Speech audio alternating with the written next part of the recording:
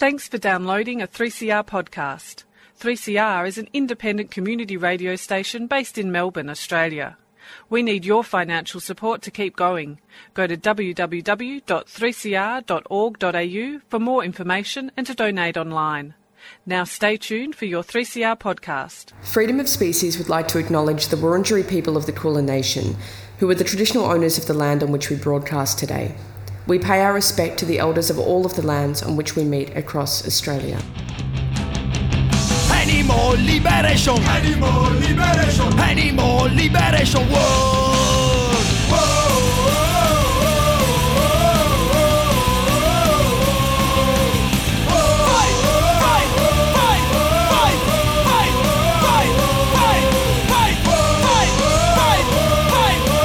Animal liberation! Welcome to Freedom of Species, the radio show that brings animal advocacy to the airwaves. We just had Sally with Out of the Pan, and she finished with Pretty Maids All in a Row by the Eagles. Sounded like a live version, actually. Yep. Which was cool. Definitely. We've got a busy studio today. We've got 3 people in. It's myself, Trevor. Caroline? And Megan. Yes, very crowded here today, but we love it. Caroline has come in because we're all trying to upskill on the panel. So We we're are. all trying to learn what Trev does so well. Download everything technical from Trev's brain. Yes, poor patient Trev. No, it's been great. It's been fun. It's nice to have more people in the studio, actually. It is. It is. Yeah, it's a good It is dynamic. We can do that. Yeah, for sure. So, Meg, what's today's show about? Okay, well, we are talking today, and the question is, can technology help us understand what animals want? That's a big question. And so technology, as we know, has progressed our understanding of the world in leaps and bounds over the past century.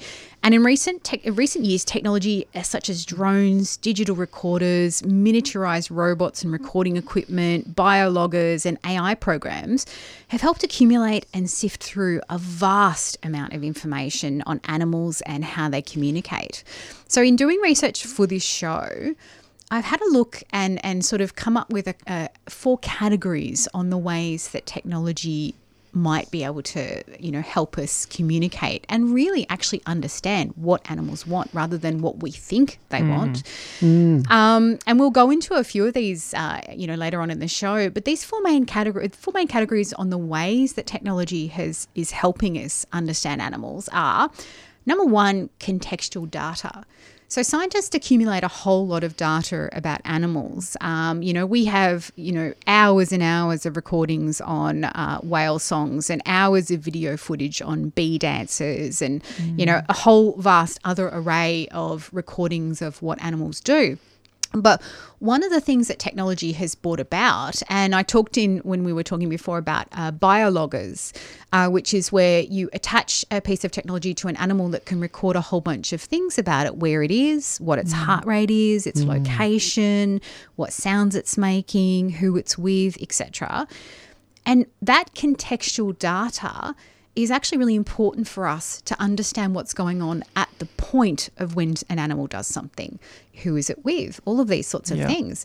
And that contextual data is not really something that we've had before technology was able to give it to us. So that's category 1.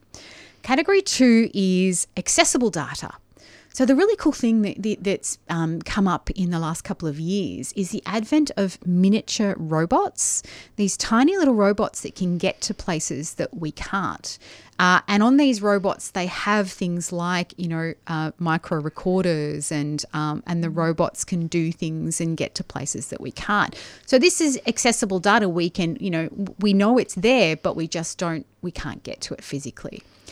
The third category in the ways that technology can help us understand what animals want, and this is a huge one, and this is kind of in keeping with that whole AI revolution, is pattern recognition. So as I mentioned, we've had a whole bunch of data come across to us over the decades about what's going on. But in order for a human to sift through that monumental amount of data is is quite inefficient, and it's really nigh on impossible to get those patterns out of the data that we've accumulated. And that's the main key, isn't it? Of trying to understand a new language is seeing the patterns, because that's where the language is. Where the meaning is. It's not just in the words, it's actually in the context and the meaning, the patterns that we come across. So AI has come along, and part of the way that it's revolutionized our world is by going through this massive amount of data that we've collected about animals and understanding and recognizing patterns to a far more superior degree than we could ever do, just by sifting through as researchers. And then there's a last category that technology has helped us understand animals, and this is what I call revealing the hidden truths. So we have senses, all of us as humans, a particular set of senses, but not every animal shares those senses.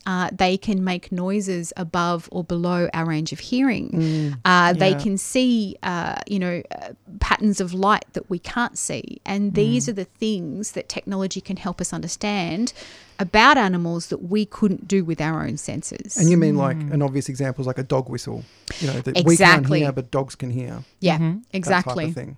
And we wouldn't know that if we didn't have the technology to record this and to understand what's going on. So technology has fundamentally changed how we interact with animals. And as I said, in these recent years, technology is able to give us a much better idea of what's going on with animals, what they want, what are their desires, what are their needs, how do they feel about the world. And it's emerging science. It's not in any way, fully established yet. There's so many things that we have to learn.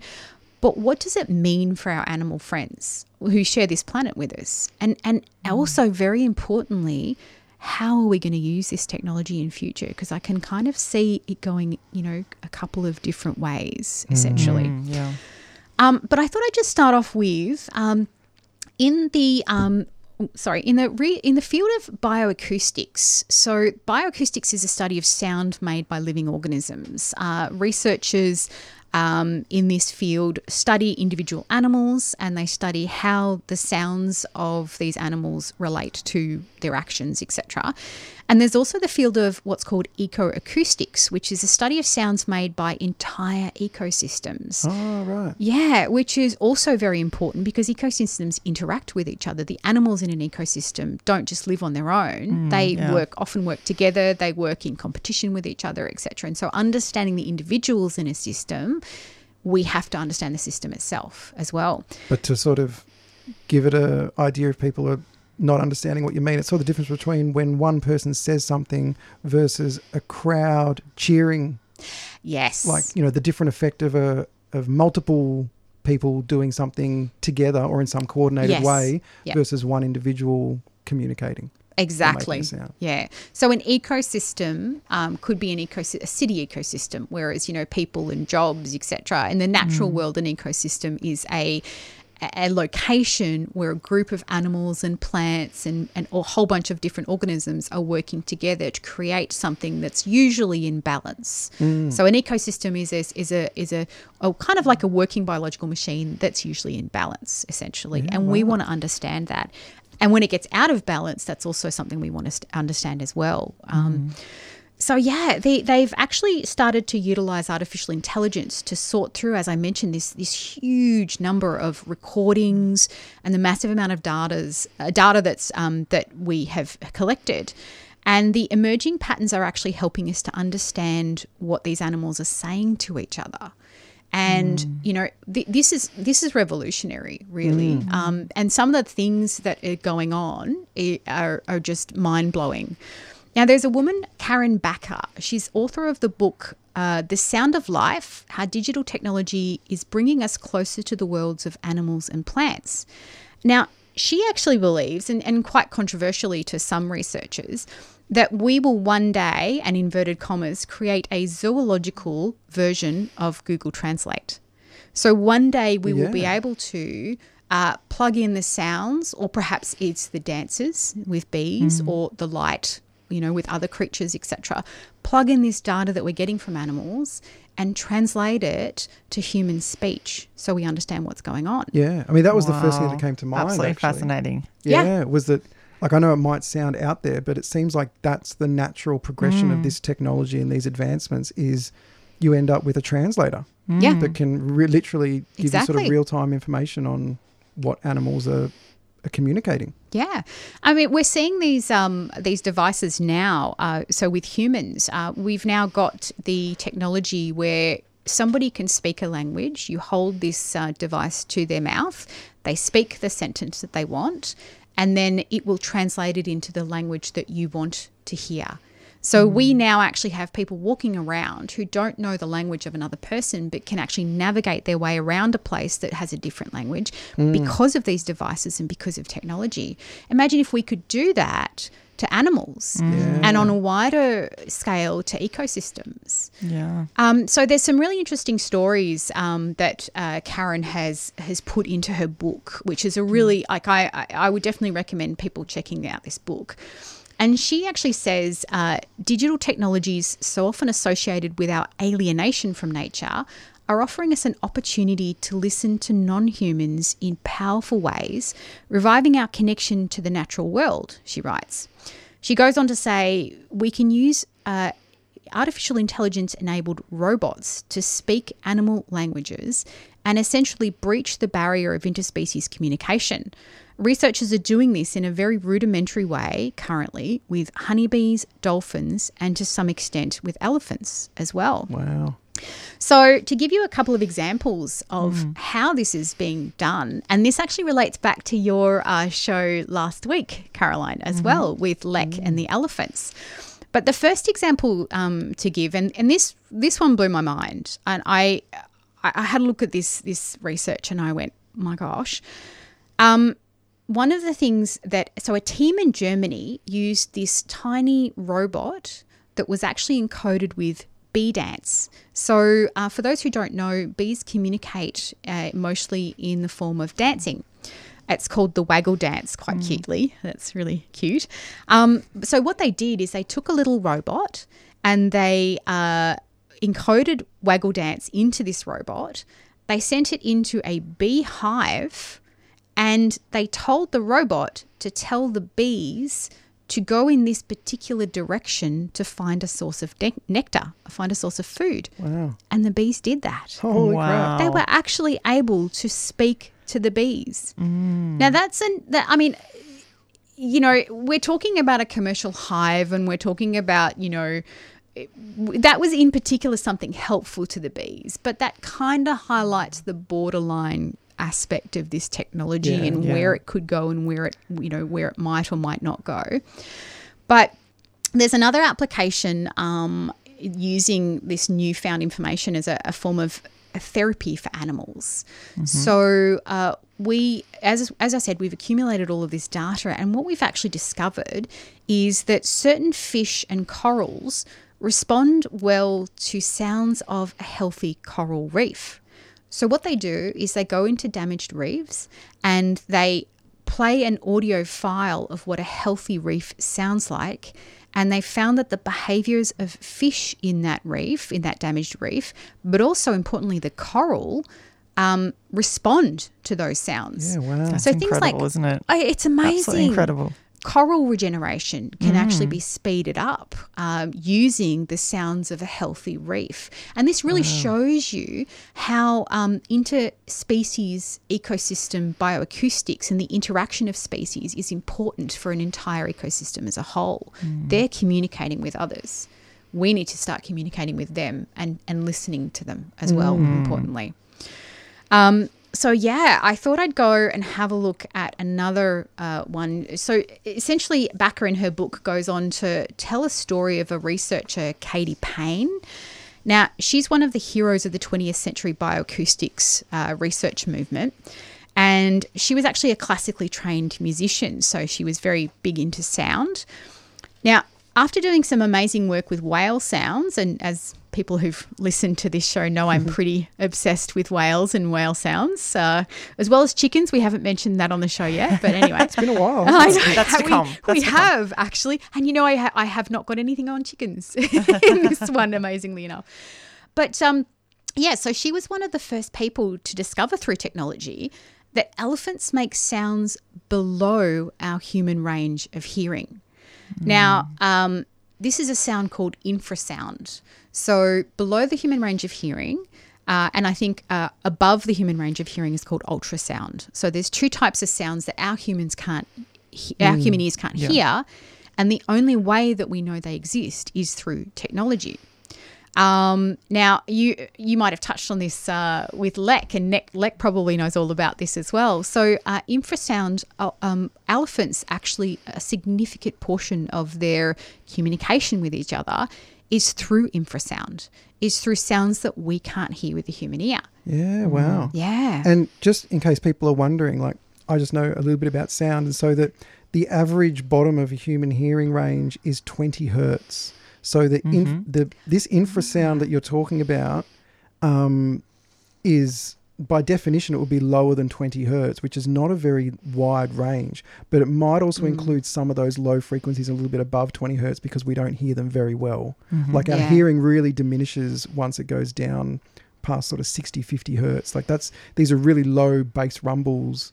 And that's the other side, is that even though you can't hear it, you'll feel the rumble. Yes. If it's loud enough, you'll feel the vibration of objects vibrate, because that's what happens when sometimes, like if you've got a subwoofer that's, at a movie theater, and you feel this shaking, but you can't actually hear you can't hear a sound, but you feel the shaking and the rattling. Yes. Or even with cars, sometimes people will feel the wall shaking, but they can't hear the exhaust yet. And then once it revs up, then you hear the exhaust, but you couldn't actually hear what was causing the walls to shake. That's all that infrasound, because it's below those, average 20 hertz. But it's not a big range, really. Like for them to have a lot of communication in that range is pretty amazing. It is, absolutely. And, we never would have known about this. We never would have known about that rich world of communication that elephants undertake with each other if we didn't have a form of communication technology that was able to record and pick this up. And one of the things that was a mystery to researchers was how elephants communicated with each other over vast distances. We just didn't know how they did it. And now with the advent of the technology, or the application of that technology to elephant communication, we now know how they do it. They do it through infrasound because it travels quite a distance, as you would know, Trev. Well, that's the thing also. The lower a frequency of sound, the longer it travels without interference, and also the more different types of mediums it can travel through. Yes. So it can actually go through the ground, it could go through trees, can go through walls. That's why whenever you hear noise coming from a distant room, the high sounds are muffled, but the low sounds are what carry through. Like when someone slams a door, you hear the thud. You don't hear the high-pitched crackle of the door handle or anything, or the locking mechanism. You hear the thud because that carries through. The high-pitched noises get absorbed by the walls and by things in the room, and they don't pass on.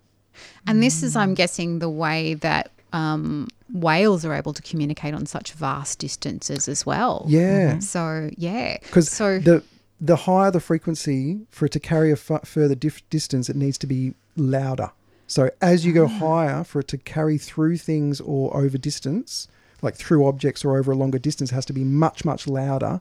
And bass or low frequencies or sub-frequencies or even infrasound doesn't have to be as loud to carry as what the alternative would be in those higher frequencies, if that makes sense. So you can actually conserve a bit of energy, or you don't have to shout as loud if you're using those low frequencies. They'll just carry naturally further and longer and through different things. That's amazing. You are such a source of a wealth of knowledge when it comes to all things sound. This is brilliant. And I mean, it kind of makes you wonder if animals are using this infrasound and whales are using this infrasound, how many other animals that we have not yet applied this technology to that might be using this as a means of communication and like a significant portion of their means of communication. So, we might only be hearing the surface level sounds that come out of an animal and not understanding that that's only the tip of the iceberg. So, well, also that the infrasound, if we're calling it that low sound, could only be the tip of the iceberg, because ultrasound, the high side of the frequency, extends almost unlimited in scope, because we hear to about 20,000 hertz is the highest that human can hear.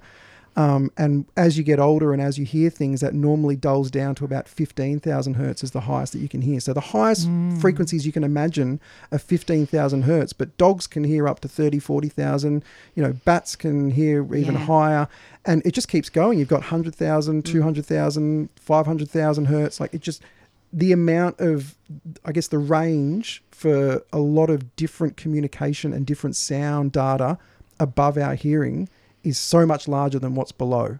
Oh, that's really interesting. And again, it's an example, you use bats. And so bats, we know, use those higher frequencies. And we've been studying that using technology, because we can't use our own ears, and understanding how they do things and how they navigate their world, which is just, it's absolutely fascinating. And we've gotten so much out of that as well. It's such an interesting area to use technologies to find these hidden ways of communicating that we wouldn't have known about. And it's interesting also to note that Bakker, so the author of the book that I mentioned, which I will actually we'll put a link in the show notes at the end when we put up online. She points out in her book that Indigenous culture and communities around the world have long been aware that animals have their own form of communication. And while Western scientific establishment has historically dismissed the idea of animal communication outright, with many of the researchers Bakker highlights in her book, and the ones that we've talked about, they have initially faced intense pushback from the scientific community when they've suggested that these whales and elephants and turtles and bats might have a language of their own. Really? Absolutely. Really? In fact, many of the scientists spend as much time pushing back against the pushback as they did doing their own research. Wow. Because much like our societies, scientific establishment still has this overarching notion that animals are simply just dumb beasts. And there's a good reason for scientists in the scientific establishment to be conservative. We need a lot of data in order to make a conclusion. We need it backed up. We need solid evidence, and we need repeatable evidence, etc. But so it's not just hunches or guessing. Exactly. Yeah. And it's also not anthropomorphization as well, which is, the idea that we push what we feel as humans onto animals because we see them do a similar thing. Therefore, we say, oh, they must be thinking this because this is what we think. Yeah. And of course, that's not very scientific as well. But what we also have on the other end, when these researchers and when this data comes in, we also have a tendency, which isn't very scientific, to dismiss outright these the incoming data that shows us what animals want and that they are more complex than what we give them credit for. And whilst it is good to be conservative in our assumptions, it is also good to be open-minded to the idea that animals are far more complex than we give them credit to. Yeah, because absolutely. Time and time again, researchers, and these researchers who've been fighting and pushing back against this whole idea of dismissal of these things, time and time again, the accumulated data has proven the establishment wrong. Yeah. And they get it wrong when we look at the complexity of animals, when we look at the cognitive capacity of animals, when we look at what animals want, when we push our views onto what they want. And this is where technology has the potential to be so helpful in giving us an idea of what they want, and therefore having us work together more with animals in our world, because we do share a planet and we do need to share resources. But at the moment, we're not really doing that, are we? No. And part of that is that we don't know what they want exactly. Yeah. But then also there's the part, as we know as activists, that half the world doesn't care. Most of the world doesn't care. We have this system where it's an inherently exploitative system, because we think that these creatures are ours to use.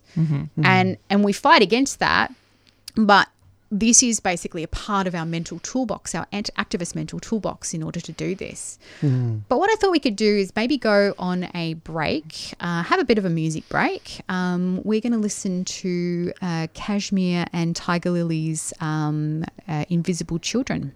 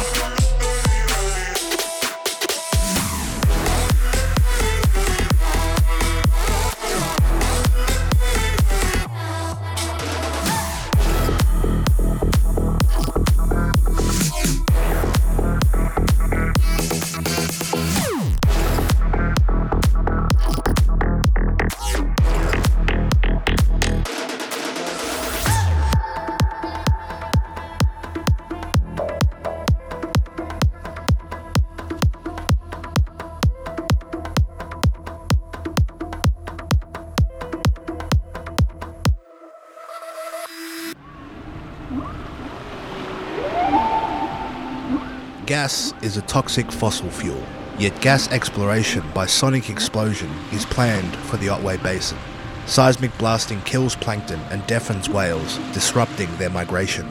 This blasting is opposed by coastal communities from Geelong to Apollo Bay and Warrnambool, who strive to protect the ocean ecosystems.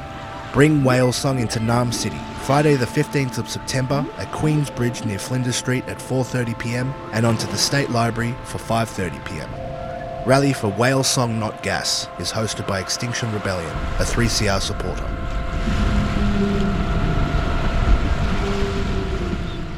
Australia's energy market is broken. Right, but CoPower gives you better energy? Nope, no retailer can control where the electrons they buy off the grid come from. But as a CoPower member, you can vote on where 100% of revenue goes. So instead of corporate profit, your energy bill builds the world you want to be a part of. That's cool. Learn more about the solidarity economy and CoPower today and take the power back. Victorian energy fact sheets and basic plan information documents are available at cooperativepower.org.au. For clear advice on the right plan for you, contact us on 03 9068 6036. A 3CR supporter. Welcome back to 3CR Freedom of Species. You were listening to Kashmir and Tiger Lily's Invisible Children. Today we're talking about if technology can help us understand what animals want, which as animal activists and people who are interested in animals is something that we need to concentrate on, because we're always, looking at how we can be the voice of animals, what do they need, what do they want, how do we make the world a better place for them. Why don't we employ technology to try and figure out what they actually want themselves? Yeah, exactly. Which is a really, and we always talk about placing the animals first in the sphere of activism that we do, because the animals are the top priority in this sphere of activism. And, this kind of thing, even though it can go several ways, and we're teetering on, and we'll talk about the ethical ramifications of this technology in the third portion of it, it is something that could revolutionize our way of interacting with animals, both as activists but also as a society as a whole. So, we were talking about Karen Backer's book, which again I'll link in the details when we pop the podcast up. But we were talking sort of about more wild animals in that respect. Now, a part of technology that has only really at this point been applied to companion animals is something that I want to talk about now. And this is the communication by pressing these little word buttons. They're also called soundboards. Yeah. So you might have seen some cute little YouTube videos of, in particular, dogs, which is where it started with. These dogs and cats using these word buttons, which are also called soundboards, to communicate with their human family. So basically the animal is trained to press buttons that say particular words and to associate these words with their meaning and then communicate what they want to their human family via these buttons. So the technology, as I said, was first developed for dogs. It's now often used also by families with cats as well, and also by researchers. Now, there's actually quite a bit of research that's emerging. It's, again, a new technology. It's only really been applied in the last couple of years. And the data is incoming. The data is something that's just going to continue to be accumulated. But a professor of cognitive science, Federico Rossano, says that one of the things that will emerge from this use of technology, these button-pressing soundboard, technologies, will be that we can determine which thought processes and ideas are uniquely human and which are actually shared across the animal kingdom. And from the observations that he's made so far, it seems that one of the characteristics of language and cognition found in humans, i.e. the development of sentences, isn't just a human trait, that in fact dogs are actually able to form sentences once they've learned enough of a vocabulary, enough amount of words to actually string these sentences together. And this gets me into, and this absolutely fascinates me. I mean, who doesn't want to know the mind of a dog? What's your dog thinking? Can I just say though quickly? Yeah. It's so interesting that even in that, the starting point is most things are uniquely human, but what's not uniquely human?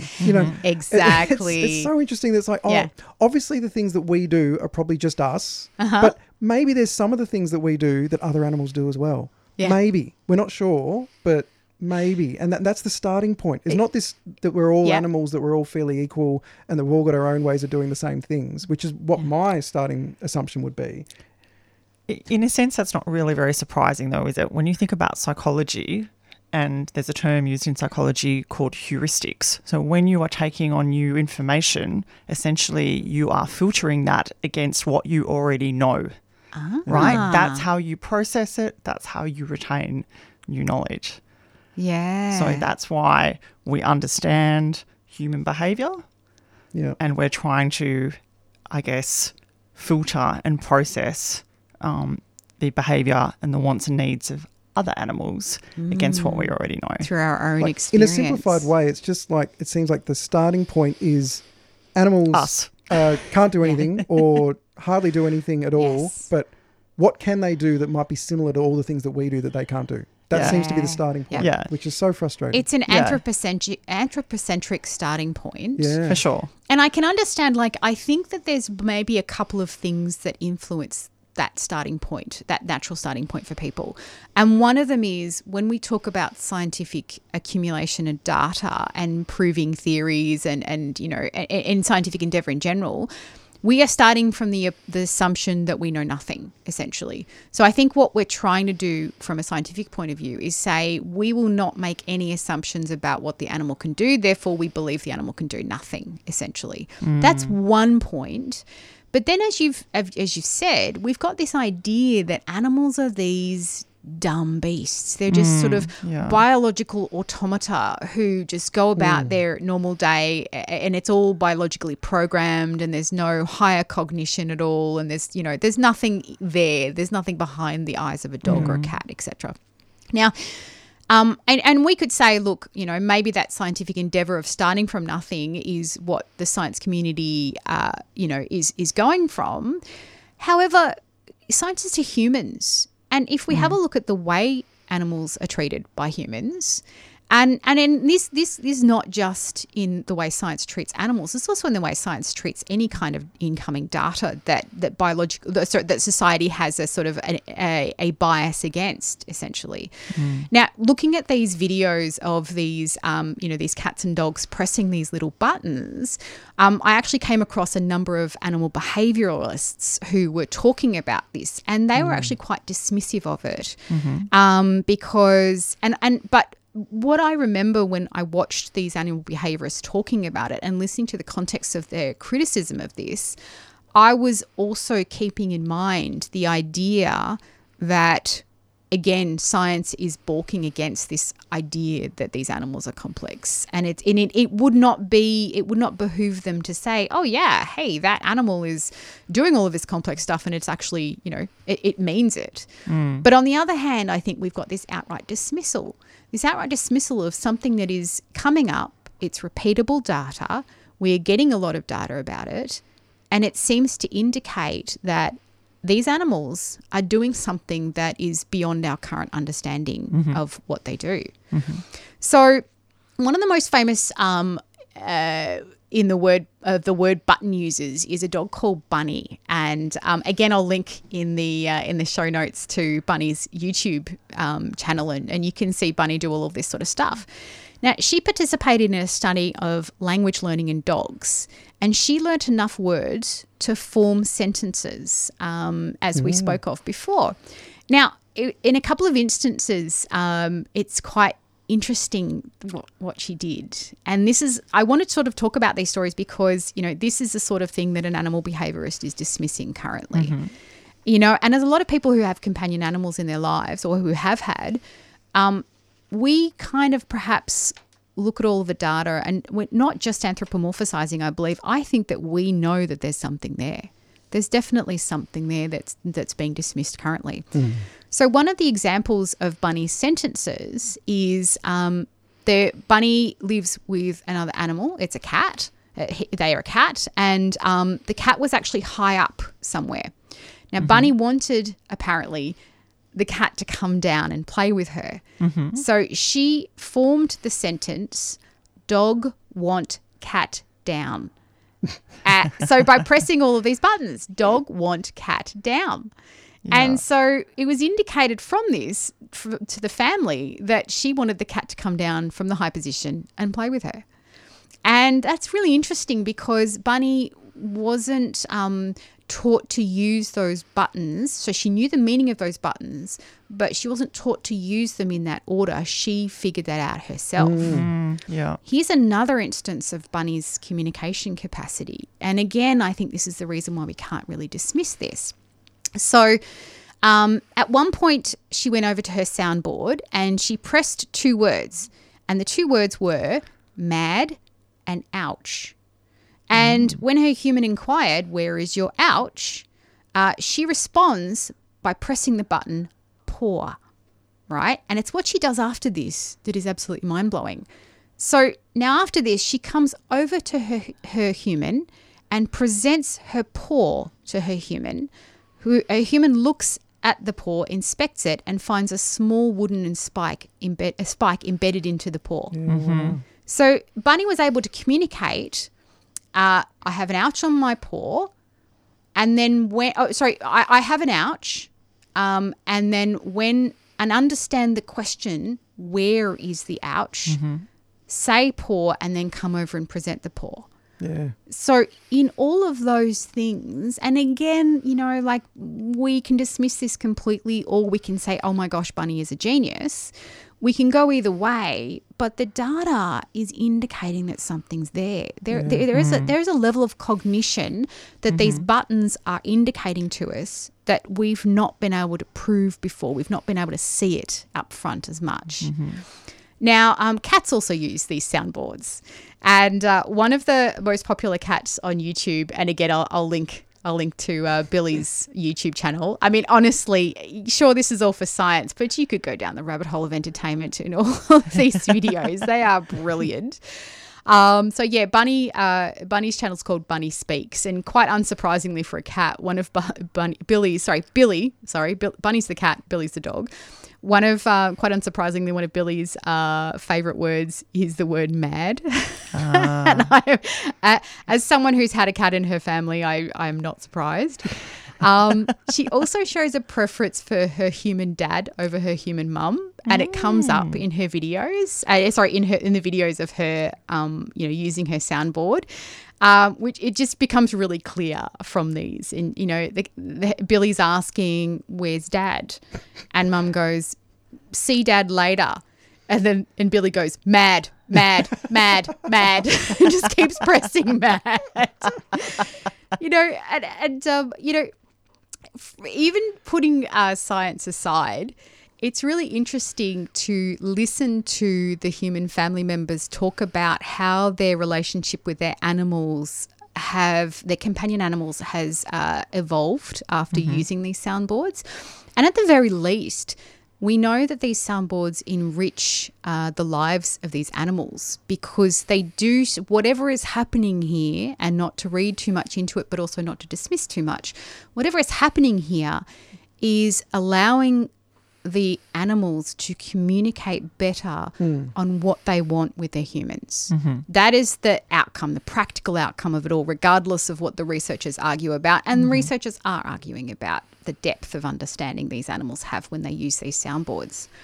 So, yeah, it's just such an interesting thing that we have with cats and dogs. And it's kind of... this research that we're doing at the moment is sort of something that is done with companion animals. But after the song break that we're going to have shortly, I want to talk about the ethical ramifications, but also moving that sphere of technological listening to animals, perhaps not just to wild animals and also to our companion animals, but also to animals that we see as food or as accessories, etc. Our society sees that, and what they might say about their lives.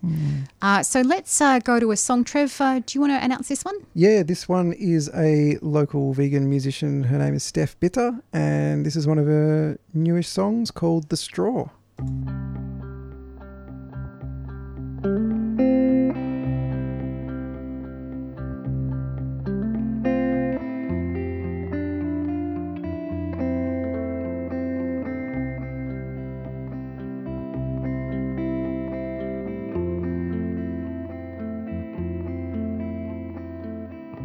So I saw you in the straw. Nose was wiggling, eyes were watching me. Although you're small, you breathe, you feel. Although you're small, you are worth it to me. I see your face as they arrive. I feel your pain, the fear to die. But they don't care about your life. It's for the taste, the greed and the pride. Oh,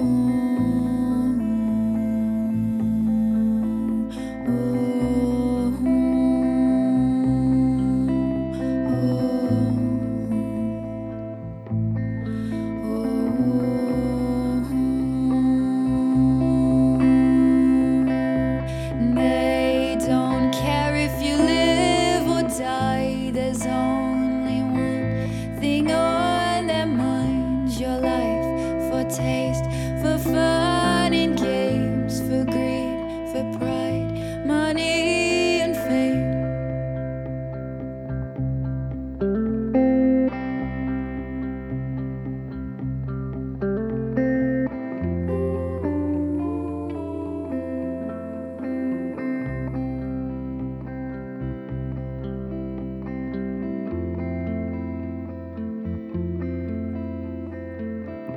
Their actions feed a habit bred throughout time.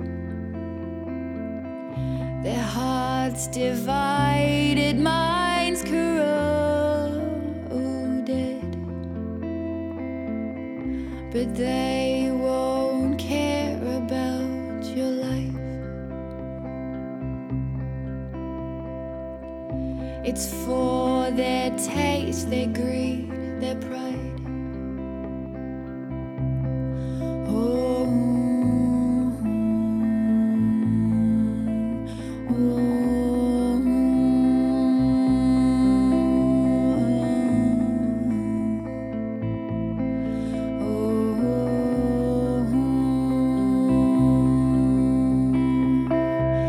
they don't care if you live or die. There's only one thing on their mind. Your life for taste, for fun and games, for greed, for pride, money and fame. And they don't care about your life. There's only one thing on their mind. Your life for taste, for fun and games, for greed, for pride, money and fame.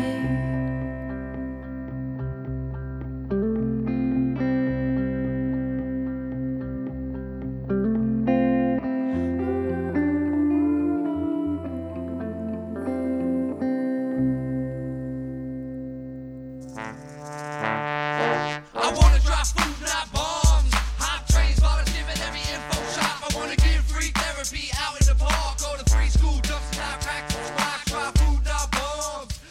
When I was new to Melbourne, I found a Food Not Bombs flyer on the road, and I had like this fist with a carrot, and carrots are my favorite vegetable. Yeah, I think they were asking for help doing stuff, and I got in touch.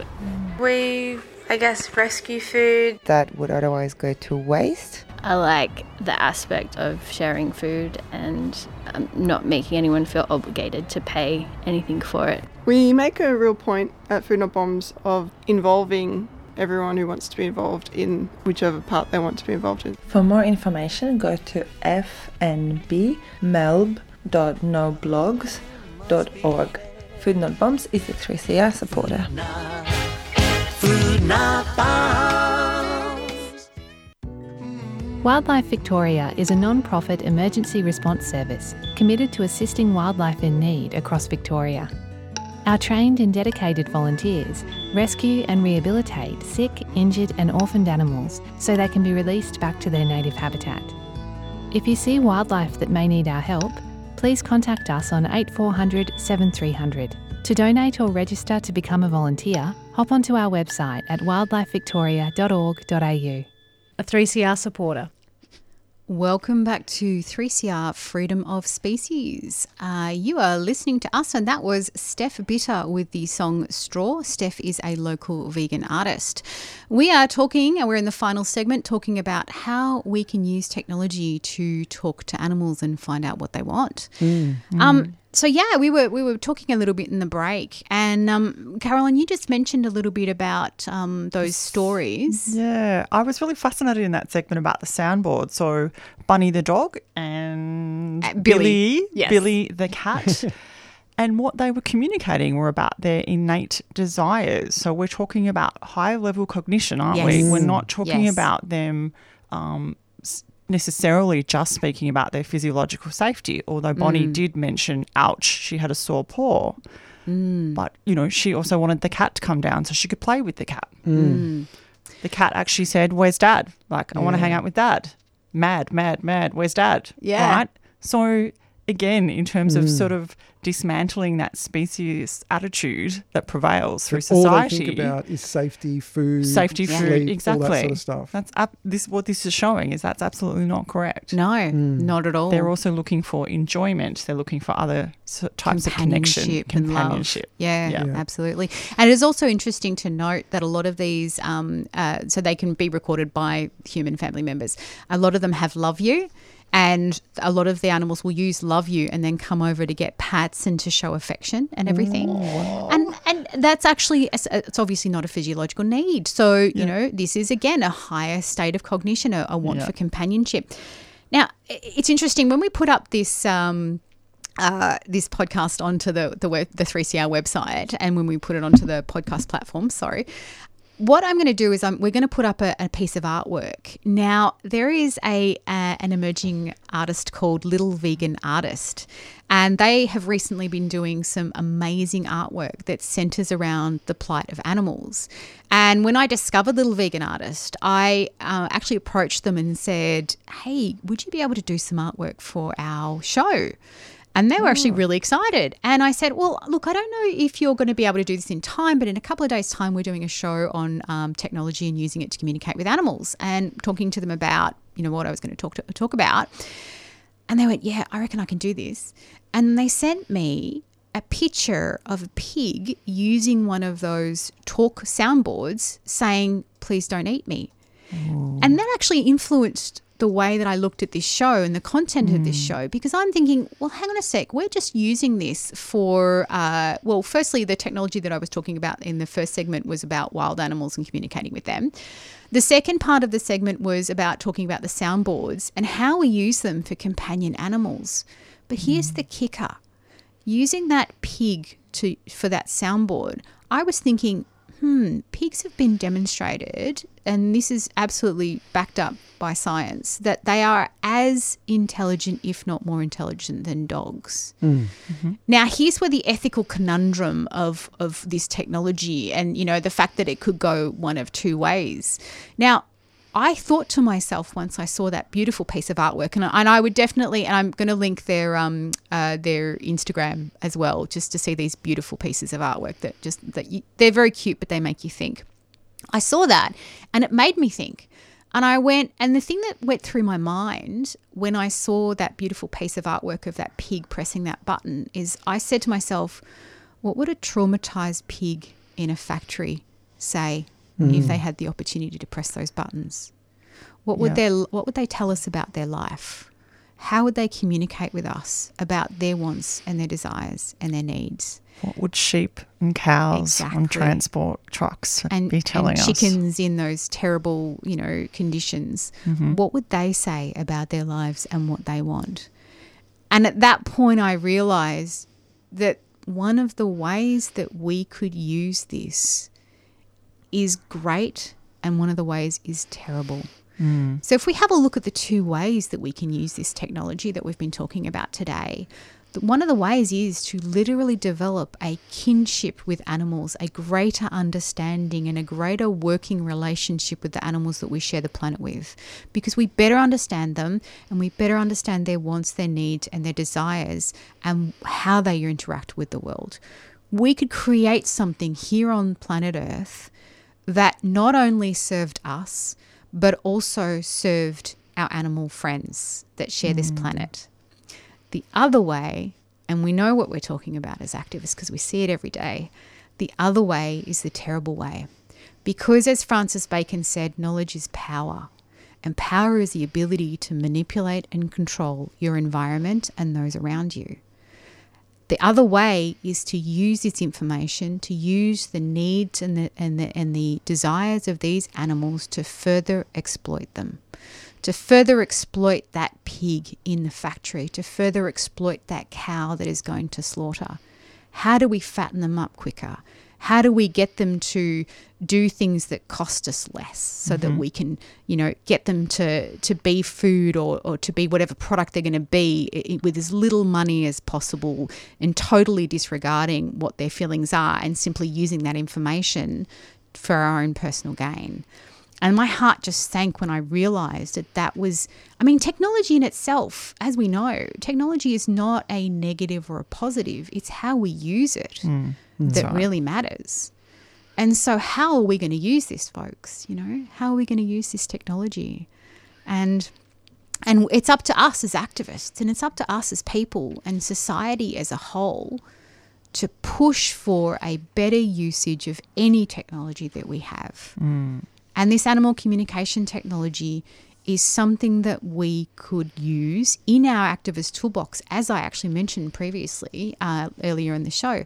This is a massively, revolutionarily, fundamentally good tool for the activist toolbox, And how many people, if they saw what that pig said, or what that chicken said, and we could say, yes, this is what they want, how many people would that change? How could we get them to change? Yeah. Your thoughts on it? Well, I was going to say on a more sort of positive side instead, we've only talked so far about animal to human communications, but the other side of this is you could actually have animal, like species to species communication between animals. Yes. It would be probably more difficult but I think something with like domesticated dogs and cats would be probably like the early sort of steps of what to do. You could even be able to get them to be talking the same language in a way, not the same language, but understanding each other and having a conversation. Effective communication between species. Yeah, absolutely. Yeah, instead of us being the middle people. Yeah. You could have the dog somehow being able to tell that cat, I want you to come down and play with me. Because it could push a button that made the meow sounds that would say it in cat language. Yeah. Rather than just having to filter through our English versions, which it currently is. But this newer technology could mean that it gets replicated in the animal sounds of that species language. The hypothetical animal Google Translate. Yeah. Yeah. I like that. I like that positive note. Yeah. And I guess on that positive note, we have to end the show, as fascinating as it has been. And one of the reasons why I picked the next song that we're gonna end with, it's "Follow the Sun" by Xavier Rudd. Now, Xavier Rudd's actually a local vegan musician. He's also been involved in animal advocacy as well. And I come back to this song time and again because it's a very soothing and healing song. And there's so much wrong with the world and we're trying so hard to make it better that we really do need to have self-care and that soothingness. And I really find this song does the trick. So thank you everyone for listening today. And thank you, Trev and Carolyn, for coming along and great topic. All the fun that we've had. And keep listening. Up next is Rotations. Grace will be taking you with an hour of music for Rotations. But we're finishing with the Xavier Rudd track. Yeah, take care, everyone. Thank you.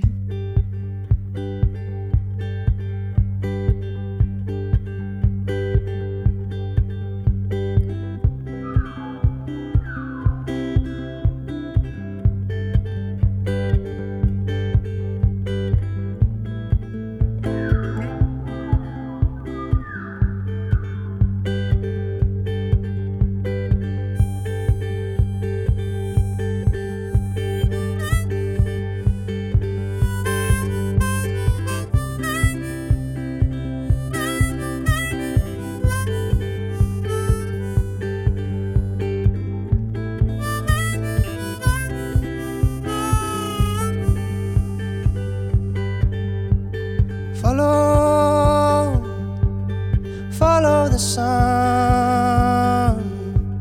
and which way the wind blows when this day is done. Breathe in the air, set your intentions, dream with care. Tomorrow's a new day for everyone, and a brand new moon and brand new sun.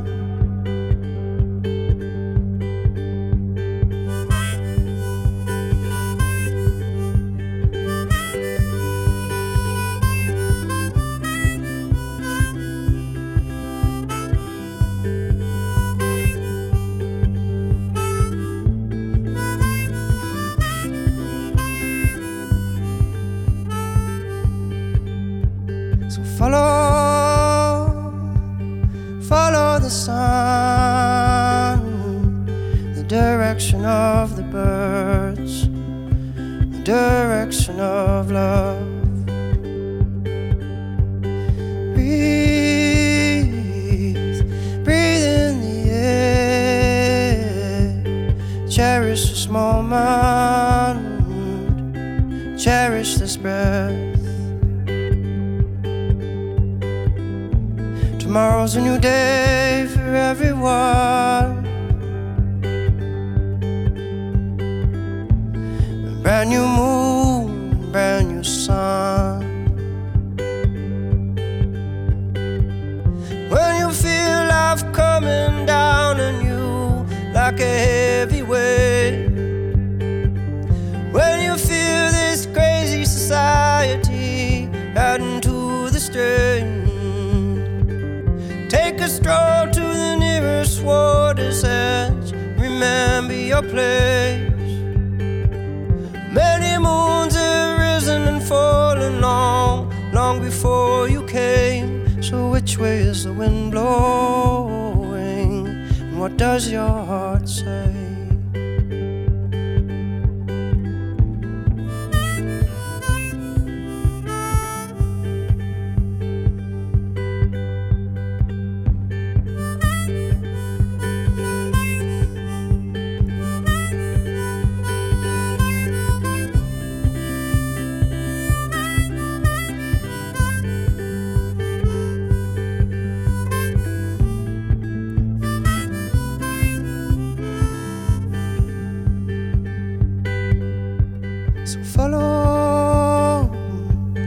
Follow the sun, and which way the wind blows when this day is done.